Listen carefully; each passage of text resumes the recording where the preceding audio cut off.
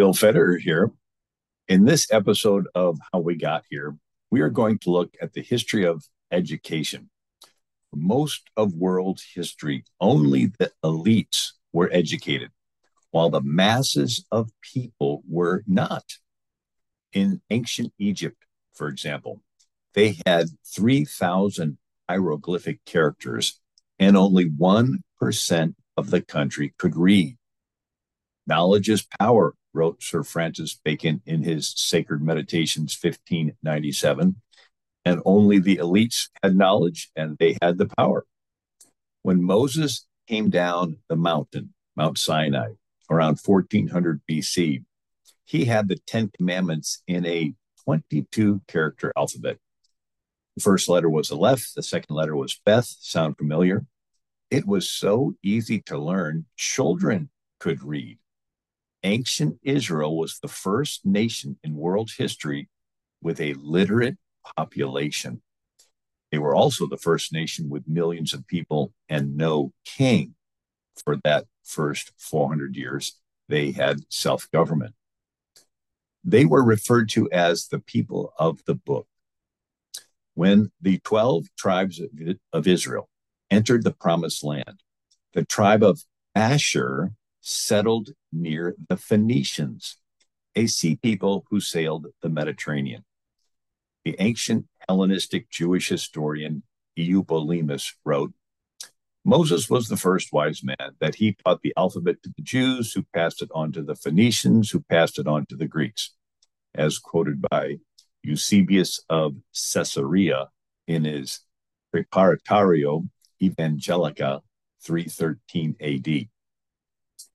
Ancient Greeks spread literacy west into Rome, just as ancient Syrians spread literacy east into Central Asia.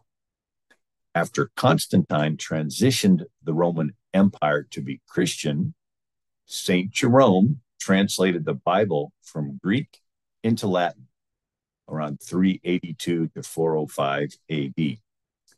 A Saint Frumentius brought Christianity to the African kingdom of Ascom and is credited with developing the Gizi script and the first Gizi translation of the New Testament. In the 5th century, though, the Huns and the Visigoths invaded Europe. This was followed by Islamic warriors conquering North Africa and much of the Mediterranean in the 7th century.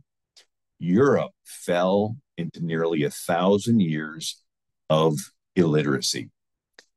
Paper was at a shortage because the papyrus reeds could not be brought across the Mediterranean to Europe. They wrote on expensive things like parchment, which was deer skin and ox skin and sheep skin.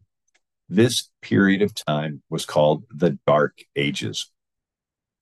Well, during this time, St. Patrick and the Irish monks evangelized Ireland, and they preserved literacy in monasteries. St. Boniface or Winfrid evangelized and brought literacy to the Germanic tribes. In the 9th century, St. Cyril, the apostle to the Slavs, translated the Bible into the Cyrillic alphabet and brought literacy to Eastern Europe and Russia. Then the Vikings invaded Europe, and this was followed by the Mongols of the 13th century. Reading and writing were preserved during the Dark Ages by monks in fortified monasteries. During this time, education was mostly for religious clergy and the elites. Then the Turks invaded the Byzantine Empire in the 15th century. Greek scholars fled west with their Greek art, architecture, literature, and scriptures, sparking an explosion of knowledge called the Renaissance. The 16th century saw the Age of Discovery and the Scientific Revolution. At this time, Martin Luther began the Reformation. He translated the Bible into German and spread the Reformation with the help of Gutenberg's invention of the printing press.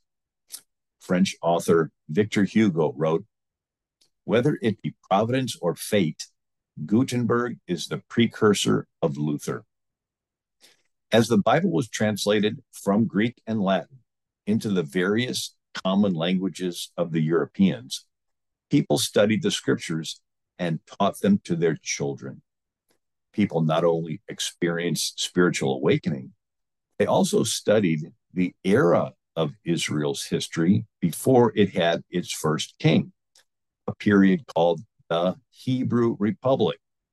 This inspired the colonists who settled America in the 17th century to educate children for self-government. They used the New England Primer, which taught the alphabet using biblical lessons. Every colony was founded by a different Christian denomination, and they set up their own educational system. Virginia was an Anglican colony, and it set up William and Mary College. Massachusetts was Puritan, and it had Harvard. Connecticut was Congregational, and it had Yale. New Jersey was Presbyterian, and it had Princeton. Rhode Island was Baptist, and it had Brown University. New York was Anglican, and it had Columbia University. New Hampshire was Congregational, and it had Dartmouth, etc. Many of these colleges were started for the purpose of training Christian ministers and missionaries.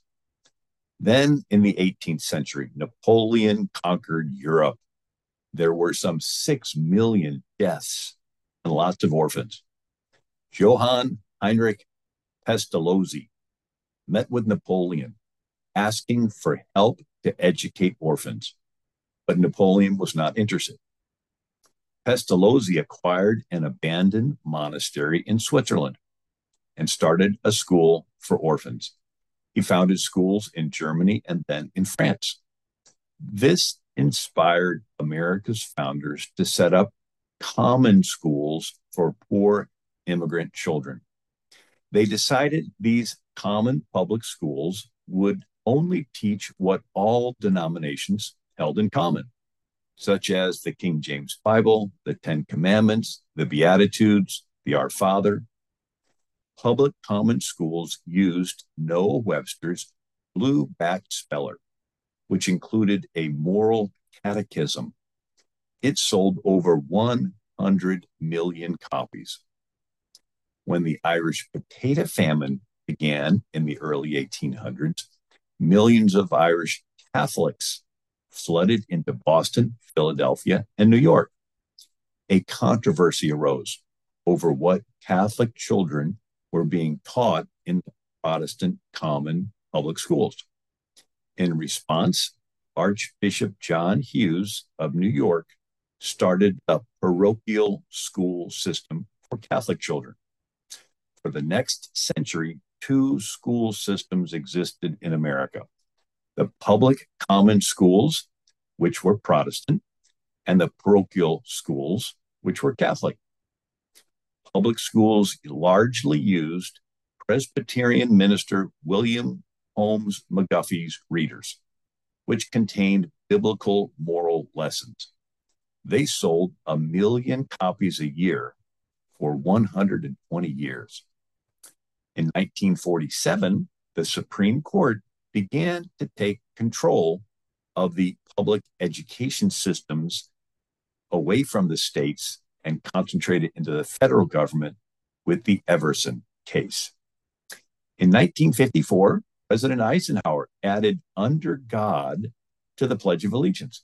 He stated on Flag Day, June 14th, 1954, "From this day forward, millions of our school children will daily proclaim in every city and town, every village and rural schoolhouse, the dedication of our nation and our people to the Almighty." To anyone who truly loves America, nothing could be more inspiring than this rededication of our youth on each school morning to our country's true meaning. In this way, we are reaffirming the transcendence of religious faith in America's heritage and future. In this way, we shall constantly strengthen those spiritual weapons which forever will be our country's most powerful resource in peace or in war. In 1963, the radical militant atheist Madalyn Murray O'Hair sued to get prayer and Bible reading taken out of the public schools. In 1963, Democrat Congressman Albert Herlong Jr. of Florida warned of the socialist communist agenda infiltrating the public schools. He read into the congressional record the list of communist goals, which included eliminate prayer or any phase of religious expression in the schools on the grounds that it violates the principles of separation of church and state.